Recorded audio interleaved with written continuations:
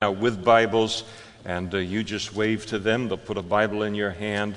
And we want to always hear the Word of God, but we want to see the Word of God with our own eyes. You never want to trust anybody that teaches the Word, so much so that you aren't checking it out against a Bible on your lap. And if you don't own a Bible, please make that Bible a gift from the Lord to you tonight. Also, tomorrow Vacation Bible School starts tomorrow morning. Very exciting. Wow, what a week this is here at the fellowship. We're going to be setting up and decorating the entire fellowship tonight facility after the service. And if you're able to help, please go to the fellowship hall for your marching orders, and marching orders will be awaiting you there. Chapter 7, Mark's Gospel. Then the Pharisees and the scribes came together to him, having come from Jerusalem. The Pharisees were it would be inaccurate to call them the spiritual conservatives of their day. There's nothing wrong with being spiritually conservative or being biblical. They were the legalists of their day. They were the people who made the very grave mistake of being so serious about the Word of God that they embraced all of the demands of God's commandments, but then decided to make them more strict than God actually made them. And so they made God's commandments and His demands even greater. And God doesn't need that kind of help. It always messes everything up, as we're going to see here in a moment. And the scribes and the Pharisees were of that legalistic bent. The other great sect of Judaism, the Sadducees, are not mentioned here. But they come all the way from Jerusalem in the south. They make their way all the way up to where Jesus is in the northern part of Israel, in the Galilee.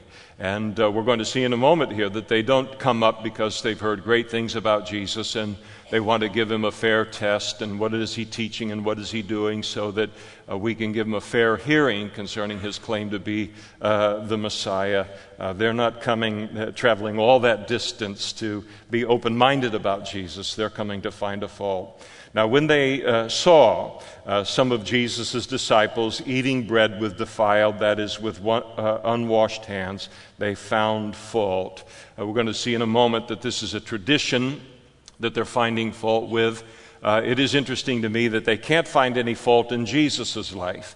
And we remember in another one of the Gospels, Jesus spoke candidly to the religious leaders of his day, and he said, "Which one of you convicts me of sin?" And there was a silence.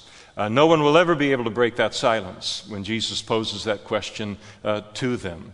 Not in this life, not in the life to come, where a person rejects Jesus because of some poor example that they've seen in a Christian or some convoluted idea or whatever. What we want to do is we're going to either accept or reject Christianity on the basis of his life. And they could not break that silence. No one will ever be able to break that silence. In eternity, when Jesus would say, which of you convicts me of sin? It would be the same thing. Nobody can raise any justification. We'll never be able to for rejecting Jesus as a Jewish Messiah and as the Savior of the world. So he broke the silence for them by then declaring, "Then why don't you believe the things that I say?" And so they come here. They can't find a fault in Jesus, so they find a fault in the disciples. And oftentimes you'll see someone who's wanting to reject Christianity, can't find a fault in Jesus. We love him. We think he's great. But boy, those Christians, I can't stand them. Or I've known a few of them that were hypocrites or less than perfect or whatever it might be. And so here they find a fault with the disciples that they're eating bread with undefiled hands. Now, or with defiled or unwashed hands. The interesting thing about this is that what the disciples are doing is they're not violating any commandment of God. They're violating a tradition, again, as we'll see in a moment, a tradition that the Jewish religious leaders had come up with on their own. It's not biblical. It's a tradition of man that's being imposed upon the Word of God. So they couldn't even find a fault in the disciples. It was biblically based. All they could attach to in coming in their fault-finding attitude was to find a violation of their traditions. It is interesting as you look at verse 2 there. Now, when they saw, and then later the last three words of that verse, they found fault. One of the first consciousnesses that any of us have as a brand new Christian is what's wrong all around us. What's wrong with the church that we attend, what's wrong with other Christians that we see, what's wrong with the world, what's wrong with people, and there is this light goes on, and all of a sudden we see right and wrong with a clarity that we've never ever seen before. But the first consciousness and the dominant consciousness, certainly in someone who is like a born Pharisee, is of everything wrong, and they become fault finders. And if you want to find fault, help yourself. It's an absolute smorgasbord in the world. You want to find fault in a church, you want to find fault in any person within a church, help yourself. You're going to be able to do that. If you want to find fault, you're going to find fault, because there's only one person that's perfect in the whole world. I'm not condoning a casual attitude towards being right and being holy and being obedient to the Word of God. But only Jesus is perfect, and that's why the Bible and the Holy Spirit comes to testify of Him. The Bible testifies of Him, and there won't be any fault found in Him. So somebody becomes a new Christian. That's wrong, that's wrong, that's wrong, that's wrong, that's wrong. And all you do is you just kind of pat them on the head, you change their diapers, and you be patient with them until they will finally grow up to a place of spiritual maturity where they will then be able to look at that same situation, that same circumstance, that same need within a church, and realize that they are of absolutely no value to anyone in just their capacity to find fault. We can all find fault. But now when I become, it dawns on me, and it comes with maturity, to realize that is no virtue in a Christian, but what is virtuous, what is helpful, is when someone is able to spot something that is wrong and then becomes a redemptive influence in that, or comes alongside now to fix and to help this particular area, whether in a church or in a individual person's life.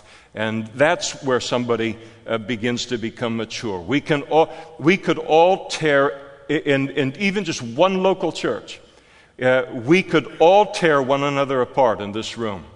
We could tear this church apart. We could do it and be done with it in 48 hours. But what holds it together is that people have grown into a maturity, and that looks and says, no, that's not maturity there, but how to be redemptive and to be helpful in the situation. And sometimes you do see faults, and they do need to be addressed. They do need to be spoken to, and there's certainly nothing wrong with that at all. But just finding fault is a mark of a Pharisee or of a legalist, or someone that doesn't get the bigger picture of the Christian life. I do personally believe that every single one of us, when we're born into the world and then when we become Christians, I think we bring it with us. I think that each of us has a bent in either a Pharisaical direction, that is a legalist, a fault-finding direction, or into the direction of a Sadducee. And the Sadducees were the religious liberals of their day, and what they would do, the Pharisees would look at the Word of God, and they'd take any command that God gave, and they would make it more demanding than God made it. And what the Sadducees do is they come along and they explain away the demands of the Scripture. And so you've got this Pharisee who comes to know the Lord by personality, and they have to learn that fault-finding isn't a virtue, but becoming a part of the solution in terms of getting into maturity. And then you've got the Sadducee on the other side, who is often a very compassionate person and a very loving person in a lot of ways, and they don't see a principle as clearly as somebody from a Pharisaical bent might see it. And so what they have to be careful of is what Jesus addresses in a moment here, and that is to just explain away the Scriptures. and the necessary demands of Scriptures. If I was going to choose for myself personally, I very much would have to be on guard of the stricter side of things for me. I don't have a bone in my body or a cell in my body. Currently, I see it by the grace of God that is interested in any way in explaining away the demands of the Word of God. The Word of God has made a miracle of my life. It has changed my life, the power of the Word. All it ever does is good in our lives as we know it and as we obey it. And but I do have to watch that tendency to maybe make it stricter than it actually is, or just to notice everything that is wrong with everybody else. But I know pastors who come from a greater tendency toward Sadduceeism, and they have to be careful not to become liberal, and they've got to work hard to stay strict related to the demands of Scripture, and the demands of Scripture are always a good thing. So they come to find fault. If you come to find fault, you're going to find fault, and so they did. For the Pharisees, this explains now what they found fault with. For the Pharisees and all of the Jews, they do not eat unless they wash their hands in a special way, holding the tradition of the elders. And so you see the phrase, the tradition of the elders. They're not finding a biblical fault. The disciples are violating an added tradition that the Jewish religious leaders have added to the Word of God. And then he goes on to explain, Mark does, what this tradition was and where it came from. And when they come, that is the Jews, when they come from the marketplace where they're bumping up against all manner of riffraff and Gentiles and all, they come from the marketplace, they do not eat unless they wash. And there are many other things which they have received and hold, like the washing of cups, pitchers, copper vessels, and couches. And so then the Pharisees and the scribes, they asked Jesus, "Why do your disciples not walk according to the elders, but they eat bread with unwashed hands?" So what they would do is they'd come in from the marketplace, they'd go to sit down for a meal, and they would put their hands up like this, and somebody would pour water. They'd have their hands cocked at their wrists. Water would be poured so it would fall off of their wrist, never going up their forearm. And then they would flip their hand over, and the water would be poured from the wrist down to the fingertips. And what it represented and how it started was the recognition among the Jewish people that they realized we are to be a separated people in the world. We're to be a holy people. We're to be a different people. We're not to be defiled by the world. And so they then established now, when we leave the marketplaces, when we leave the parts of the interaction with the world, where you've got the Gentiles and the defilement of the world, then before we eat, we're going to go through this tradition that the elders have come up with to remind ourselves that we are a separated and a holy people. The problem with traditions that men come up with is that what a tradition means to one generation or to the group that establishes the tradition is one thing. The first generation looks at it and they wash their hands, and they're very clear on this. It's just a tradition. It's just a harmless reminder that we are a separated people. The problem is that the next generation doesn't view it that loosely. Now they view it as something that is now a mark of spirituality. And whether you do it or not is an indication of whether you take God seriously or not. But now we're making that determination on the basis of tradition. And what happens with traditions is that very often they begin innocently. Very often they're begun in order to remind us of very good things. But as it moves from one generation to the next generation, it takes on an entirely different meaning, until what can happen is now it becomes a badge of spirituality. You're spiritual if you do it. You're not spiritual. You're unspiritual if you don't do it. And then now it takes on this kind of meaning and a judgmental attitude. And because I do it, I'm spiritually superior to you. And because you don't do it, you are spiritually inferior to me. Not based upon the Word of God, but now based upon a tradition. And this is the danger of traditions. They almost always begin innocently. They're almost always intended to accomplish something something that's harmless but helpful, and then they become this other thing as time goes on. And so the danger of this, and it's no wonder that Jesus denounced it every single time he comes against these kind of traditions. And the problem that happens is exactly what happened with this tradition and so many traditions of the Jews, is it took on a greater importance than even the Word of God to the Jews. And so now whether we wash our hands or we don't wash our hands, that is now a characteristic of our denomination. That's what makes us different from the rest of the body of Christ. This is what is characteristic of my personal walk with the Lord. And it begins to divide on these issues. Again, not based upon the Word of God, but on the basis of these traditions. And I would say,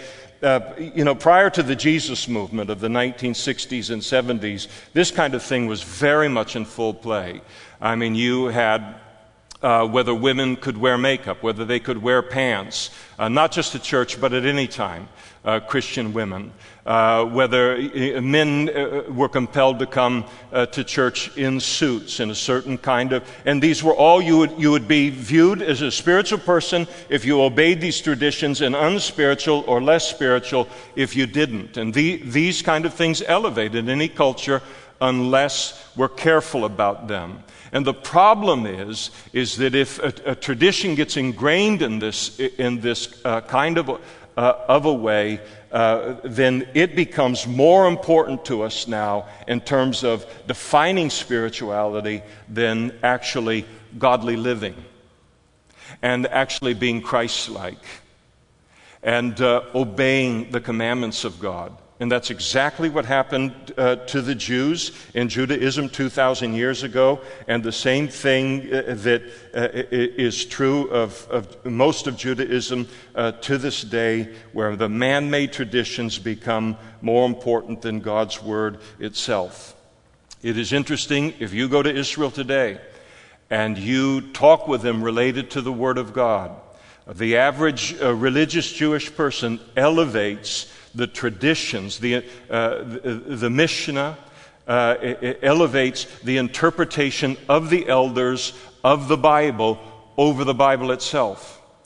They elevate their traditions over the Word of God itself, not just 2,000 years ago, but to this very day. That's the grip that this kind of thing can get upon people. Quotes from Jewish history, Rabbi Eliezer, "He who expounds the Scripture in opposition to the tradition has no share in the world to come." It's pretty serious business. In the Jewish Mishnah itself records, it is a greater offense to teach anything contrary to the voice of the rabbis than to contradict the Scriptures itself.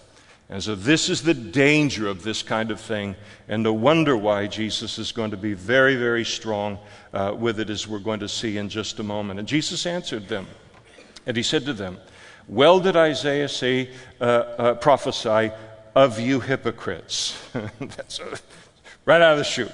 And but every moment that we spend consumed with traditions of men in Christianity, and every moment that we spend in trying to obey those traditions, is a moment that robs us of studying the Word of God and then obeying what the Word of God says. It's not a harmless thing. It flips everything on its head. And then you begin to major in the minors or in the nothings rather than majoring in the major, which is the Word of God. And so Jesus confronted them in their hypocrisy, and he says, "As it is written, This people honors me with their lips, but their heart is far from me. They come flattering him, but they had no intention of giving him a serious hearing as it relates to being the Messiah. And then he went on and said, in vain they worship me, teaching as doctrines the commandments of men, elevating these doctrines and interpretations and traditions of men even above the Word of God.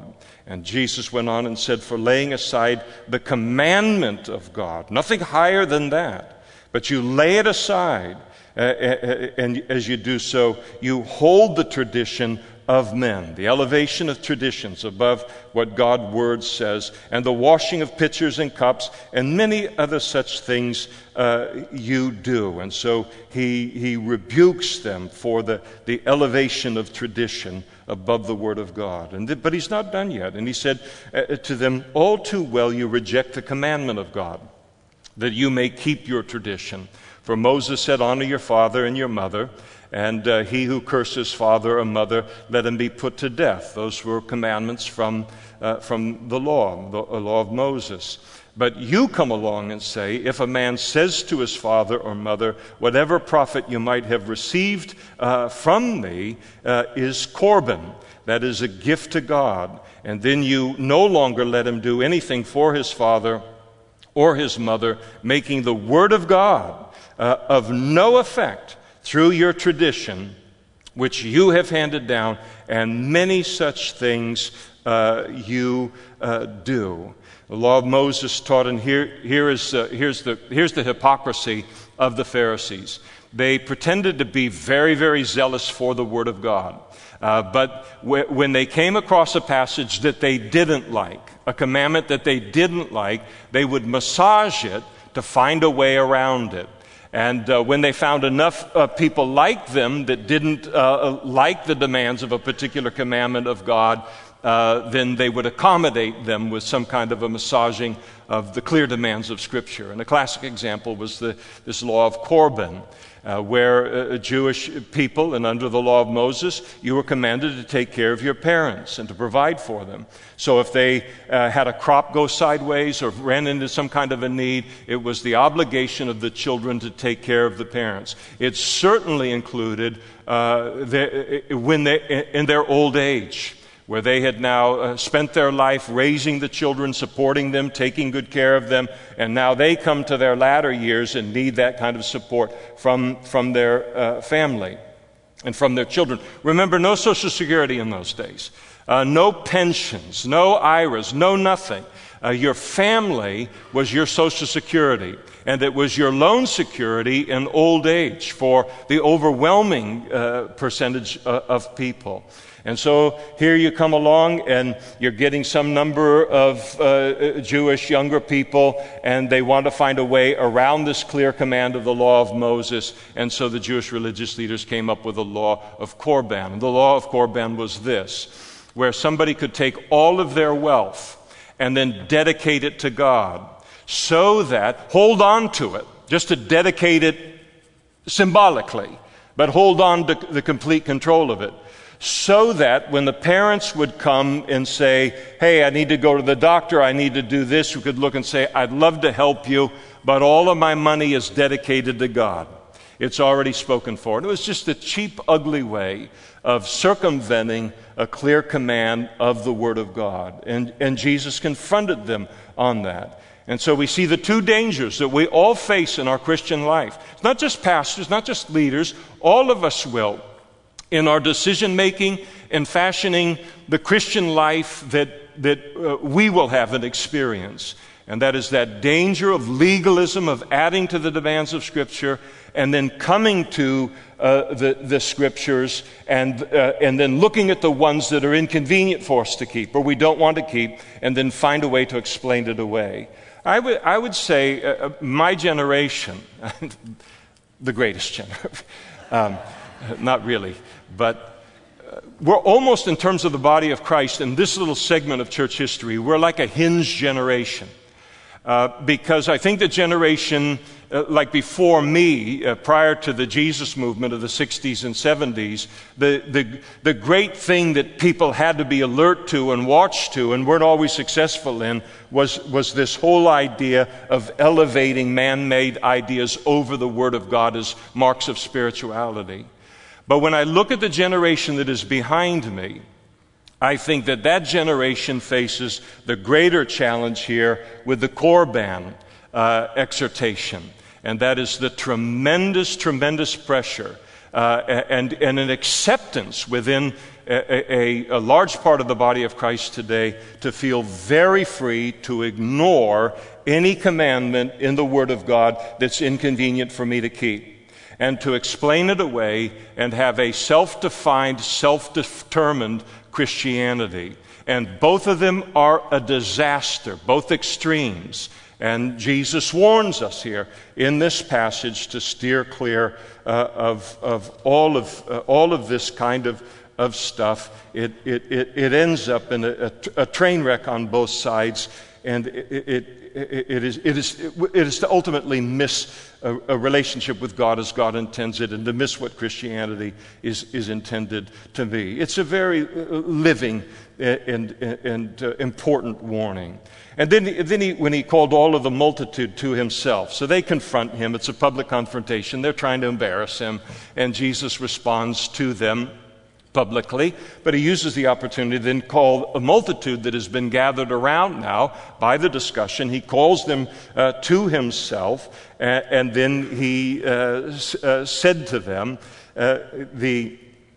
hear me, everyone, and understand. Here he's going to explain it. There's nothing that enters a man from the outside. Not talking about the eye gate, not talking about the ear gate. He's talking about the food gate, the mouth gate. There's nothing, because that's what they're upset about, is eating with unwashed hands. So there's nothing that enters a man from outside which can defile him. We cannot be spiritually defiled by anything that we eat. It may not be good for us, may not be a lot of things for us, but there is no spirituality based upon what we eat. But the things which come out of him, those are the things that defile a man. And so Jesus instructs the multitude, and he says, if anyone has ears, everybody does, but ears to hear, let him hear. Listen to what I'm saying. Otherwise, Christianity is going to be hijacked away from you. And I can't tell you how many people are caught in groups that identify as Christian that are completely camped in both of the extremes that Jesus is denouncing here, a liberalism and a legalism.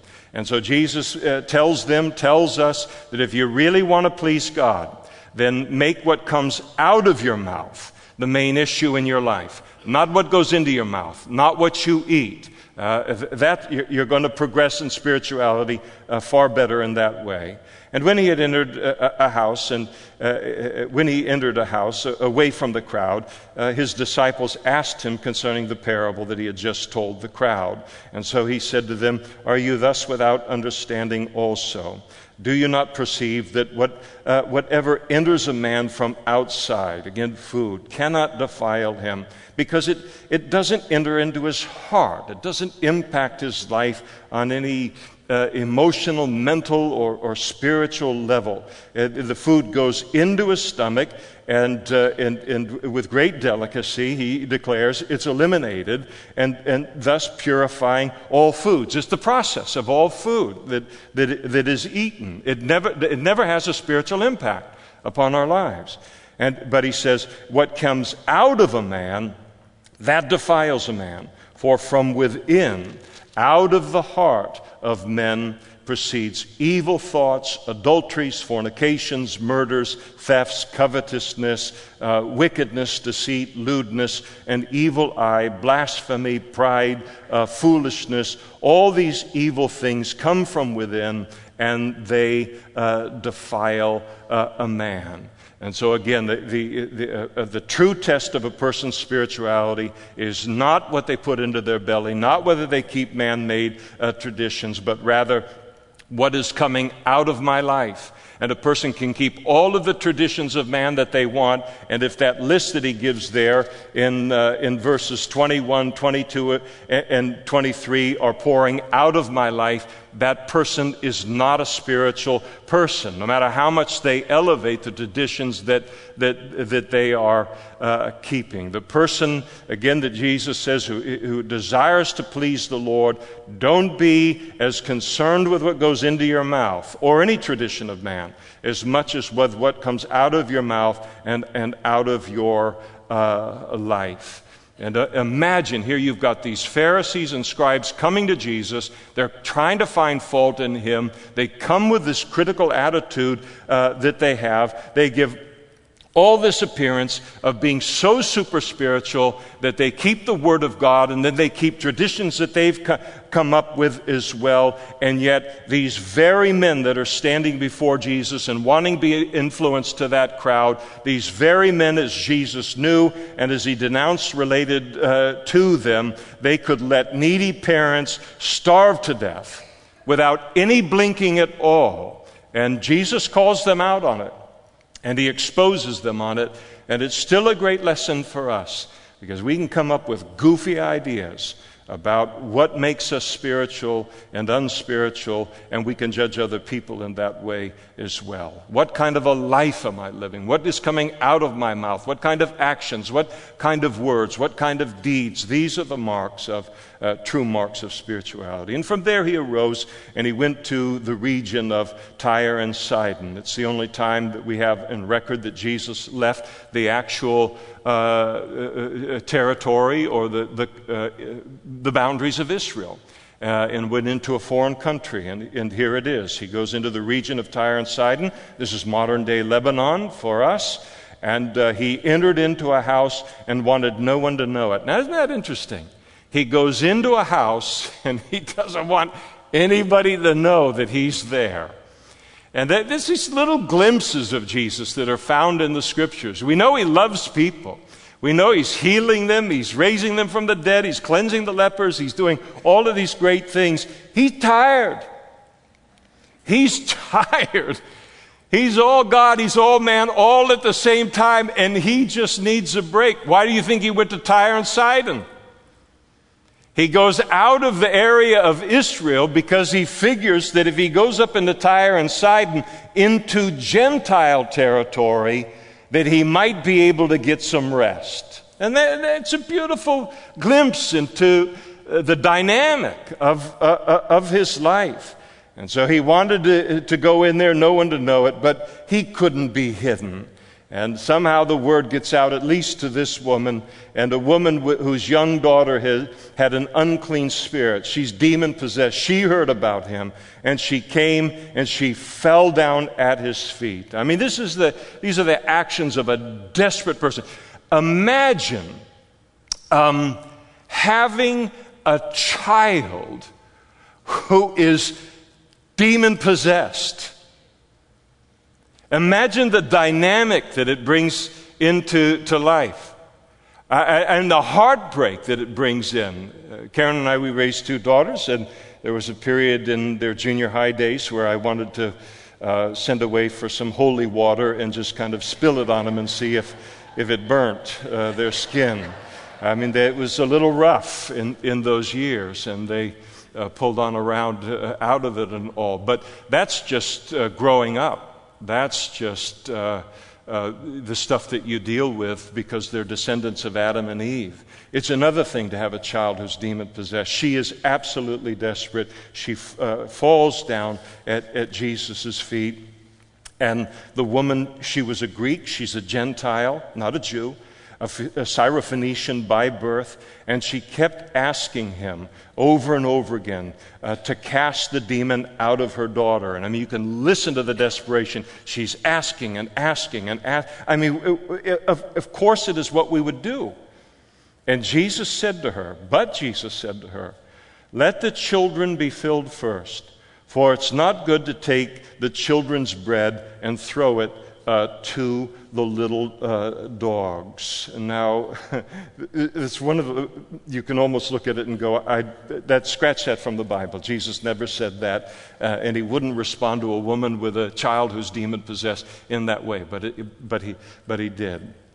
And what he talks about here is he's pulling a picture up in everybody's mind, and our mind as well, and that was familiar with the culture. And you've got a family that's sitting around the dinner table, and Jesus is saying that it would be completely inappropriate for someone to take the plate that is in front of a child and then take it from the table, set it down before one of the household dogs or the puppies. When he talks about dogs there, the little dogs in verse 27, the noun is diminutive, and Jesus isn't talking about these big wild dogs or packs of wild dogs. He's talking about puppies, domesticated animals.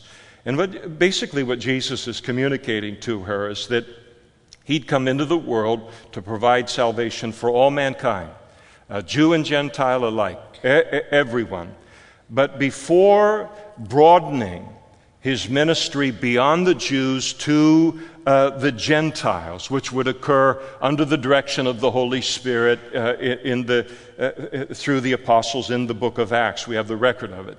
His initial focus was to give the Jews the first opportunity to accept him as the Messiah. And in the land of Israel, Jesus had freely ministered to the Gentiles who had attended his meetings because it was on Jewish territory. But he's careful here. He does not want to give the impression that he had come up to Tyre and Sidon because he was abandoning the Jews or that he was abandoning Israel as a focus. And so if he started doing all of these great miracles in the Gentile area, there was a real possibility that this would be misunderstood by the Jews, and they would then conclude that he wasn't their Messiah. And the Old Testament scriptures concerning the Messiah, they prophesied that the Messiah would have a concern for the Gentile world, but that his primary focus would be upon the nation of Israel. And so Jesus has this exchange with her because he knows the big plan is unfolding, but at this point his ministry has very much a Jewish focus, and he's trying to keep the priority of the Old Testament scriptures and trying to protect that. Her reply is interesting. You put yourself in her shoes in verse 27. I mean, here is Jesus. He's the answer to all of your problems and everything. And then he says something like this. And I think some of us would look and say, well, all right, I don't want to trouble you. I don't want to be a conflict or anything like that. I'll just go on my way. But she does not do that. She answered. She's got a nice conversation going now with Jesus. And she answered and she said to him, yes, Lord. But even the little dogs under the table eat from the children's crumbs. And so she says, look, Lord, in essence, I'm not asking for a place at the table that you have prepared for the house of Israel. I'm just asking for a crumb that sometimes falls from that table. And the deliverance of her daughter, she's saying it would amount to a mere crumb in comparison to the miracles that you have done in the land of Israel, the blessing that you have brought to the Jews in the land of Israel. Even if he did this for her, he would still possess more than enough power to not only meet their needs, but to meet her need as well. So she's saying, I'll snap up any crumb in the same way that any dog would do under a table. And we're all familiar, at least when we were growing up, to have a dog in the house at mealtime if you didn't train them carefully. I mean, very often they appreciate the meal more than the kids. And what the kids pick about and sneak into a napkin to throw away later in their pocket, or they shift around on the table to make it look like they got all. You put that plate down in front of a dog and you watch what a dog will do it.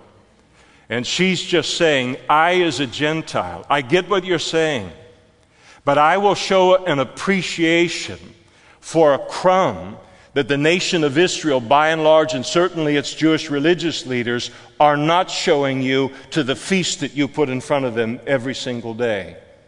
And this is quite a gal. I mean, she is really, really something. I wouldn't want to be in a debate with her in any way. I'll take anything, Lord, anything that you'll give.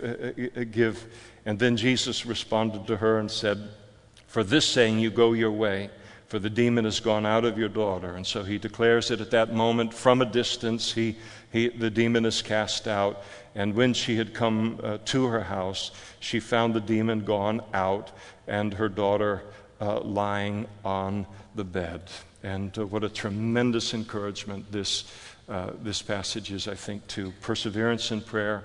She just would not give up, and she continues to pray. She continues to intercede, and that is the kind of faith, the persistence that God notices and that He blesses. And then he, again departing from the region of Tyre and Sidon, he came through the midst of the region of Decapolis to the Sea of Galilee. So he comes back out of the area of Lebanon, comes back down into what is northern Israel today. And as he does so, then these wonderful theys that are in the Bible, these friends of people in need, then they brought to him one who was deaf and had an impediment in his speech. So unable to hear and apparently able to make sounds with his mouth, but nothing that could be used. He does not have the ability to use his mouth in a way to produce articulate speech.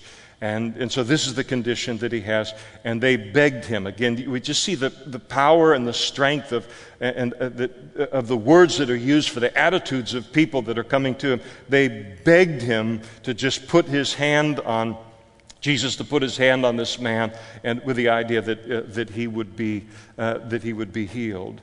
And so Jesus, and that's their idea. They come with him. Listen, we've seen you do this. We've heard about it at least. And we know all you got to do is just put your hand on someone. And this kind of thing is just readily taken care of. And so they've launched what they consider to be their best suggestion for how he might take care of the situation. And interestingly, Jesus handles it in a completely different way. And he takes the man aside from the multitude. I think about how often God, right now, this is like he's like a show in a circus. And Jesus is going to take him out from being in front of all of this.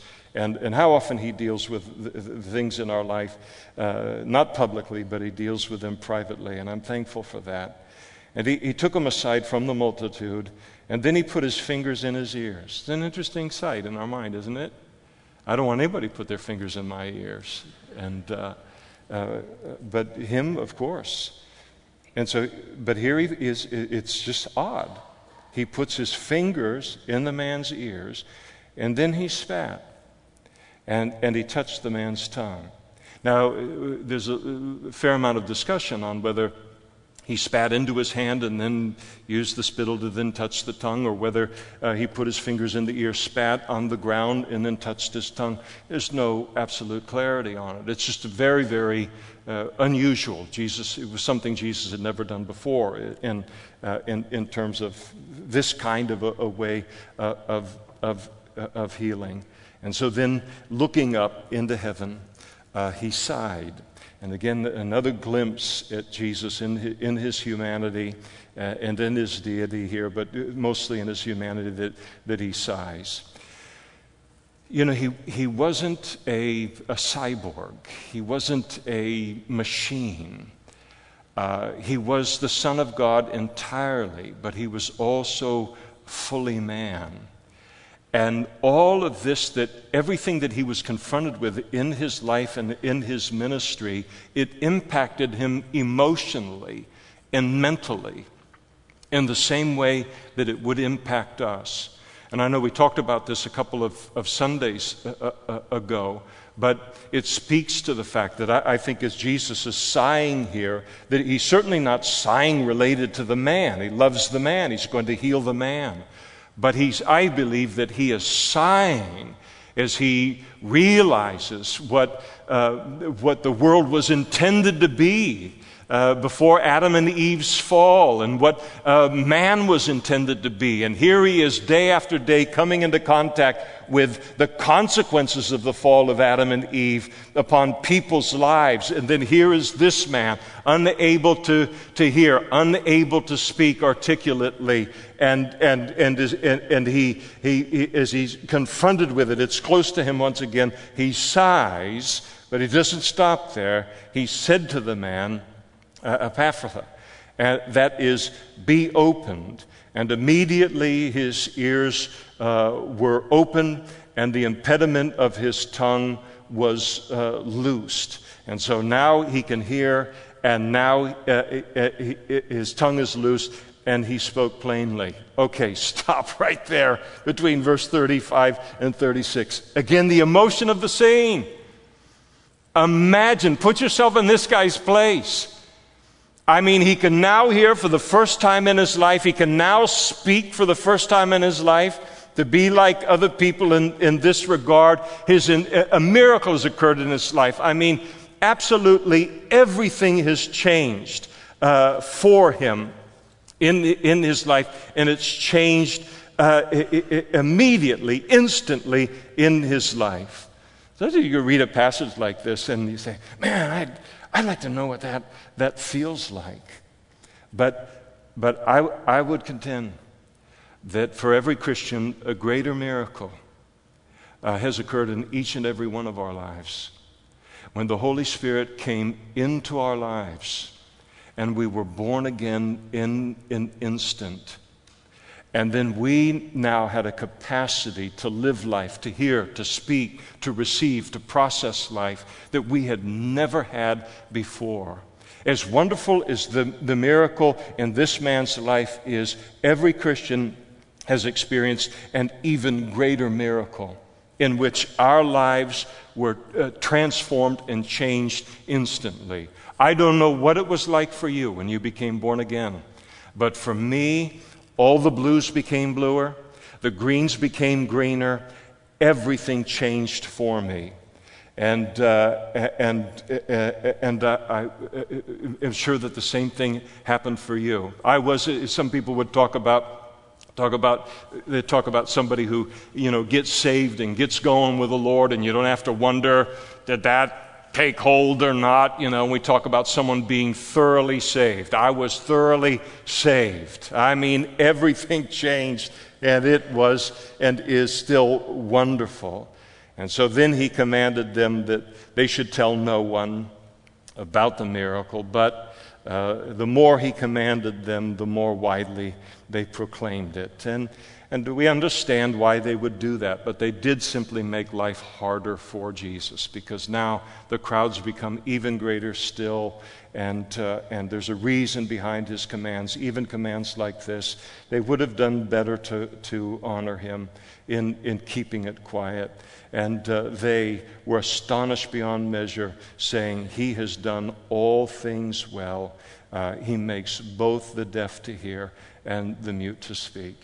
It's one of the great descriptions of Jesus that and I love every description of Jesus in the Bible, but I love that phrase where here they are, they're watching him, they're watching his life and his ministry, and they say, he has done all things well. And wouldn't you say the same thing about your own Christian life? I can't find a mistake. And what is everything he's ever done in my life, he's done well. And I know it's true of you. He who's begun a good work in us, he will finish it unto the day of Jesus Christ. And it's a good work that he's doing within our lives. And I like, and one of that description of Jesus is also, it has also impacted me in my service to the Lord. And I look at him, and if that was something that a remark that people made concerning him, then I want it to be true of me, who is trying to represent him and what he's called me to do. And that is, to the best of my ability, with the severe limitations of my ability and who I am, I want everything, for instance, of what is under my oversight and control for some short period of time, or oversight is probably the better way to put it, and that is pastoring a local church in the city of Modesto, that the standard that we would have for what we do provide in terms of ministry and service, that we would do all things well. And it's a wonderful, wonderful standard. We'll never be disappointed, never to give God 50% or 30% or give him 80%, but to give him everything in what we do. And it's the only way to properly represent him.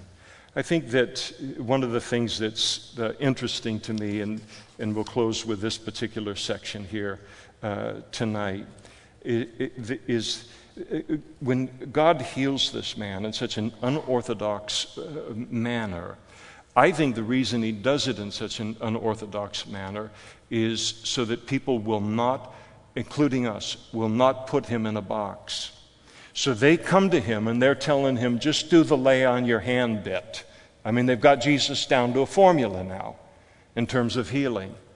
And Jesus busts out of that box in such a massive way by taking the man aside, putting his fingers in his ears, spitting and then touching his tongue.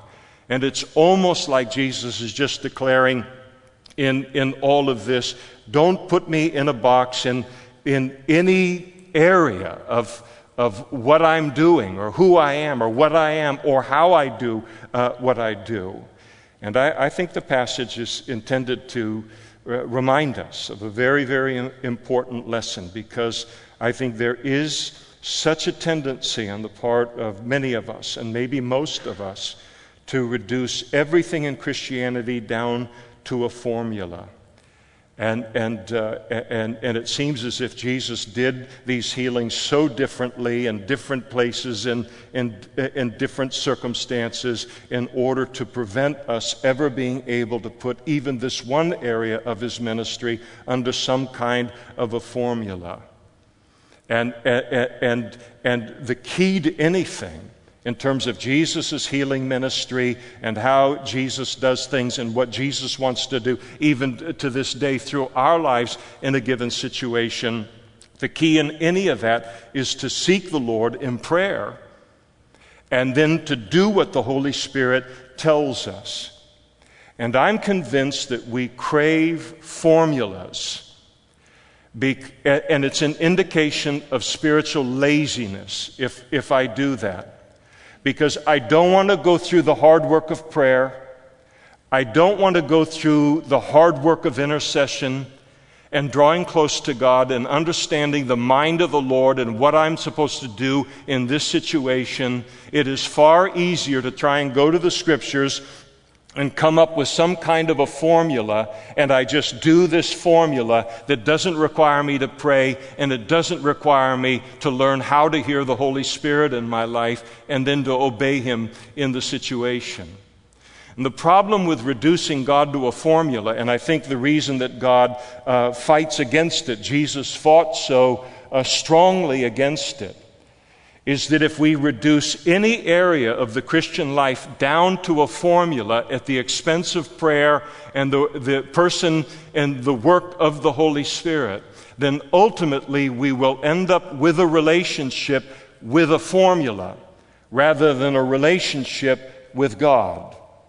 And it is a temptation for us, a great temptation for us, to have everything buttoned up, nice and easy, turn to here in this situation. This is what you always do, and we reduce it down in that way. But if we do that, because our tendency is if the formula works, there's no need to seek God. There's no need to draw near to him. and to pray to him and seek his mind in this situation. Well, I'll say only that it would be a tendency in my life, but I think it would be in your life as well. And so he constantly breaks out of these kind of formulaic things that become related to the Lord in order that we will manage and move forward in our Christian life and impact people through our Christian life based upon prayer and based upon seeking God and learning what is the mind of the Lord and the leading of the Holy Spirit in this situation, and then doing that. And the formula never deepens our relationship with the Lord.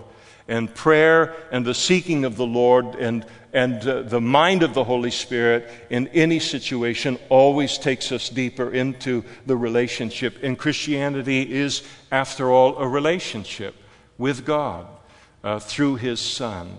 And so the wisdom of Jesus is He not only does the great things that He does, and as we've seen tonight in this chapter, but how He does them is even a lesson to us. Let's stand together now and we'll pray, and we'll ask the worship team to close us in a final song.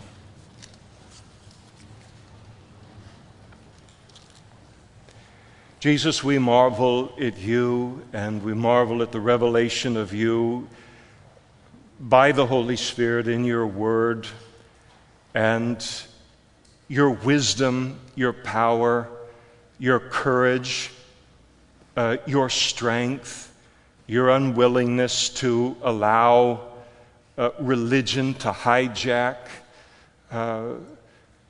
Judaism or Christianity, Lord. And we just love every glimpse that we have of you in the Scriptures. And we thank you, Lord, for this tonight. And we realize that even as we read these things about you, they're so precious to us. We want to milk every single incident to its fullest, Lord, in terms of learning from it and seeing you in it. But with the realization even that now it's through a glass darkly, and one day all of this is going to give way to face. And we can't wait for that, Lord. We pray that you keep us watching, waiting, doing all things well in our Christian life, being thoroughly saved, so to speak, and in this week that is out in front of us. We pray that you would make us quick to pray about the situations that we're in, and then quick, Lord, to seek you for the leading and the guidance of your Holy Spirit in those situations. We pray that you answer our prayers, Lord. We pray that you would show yourself strong on our behalf and all that awaits us in this coming week. We thank you for your love that we are never separated from, and all of your love and attention and discipleship and all of your glory that you're going to pour out upon our lives in this coming week. And we thank you, Lord, and we pray these things in your name. In Jesus' name, amen. If you standing here tonight, and you are not yet a Christian, you have never trusted in Jesus Christ for the forgiveness of your sins,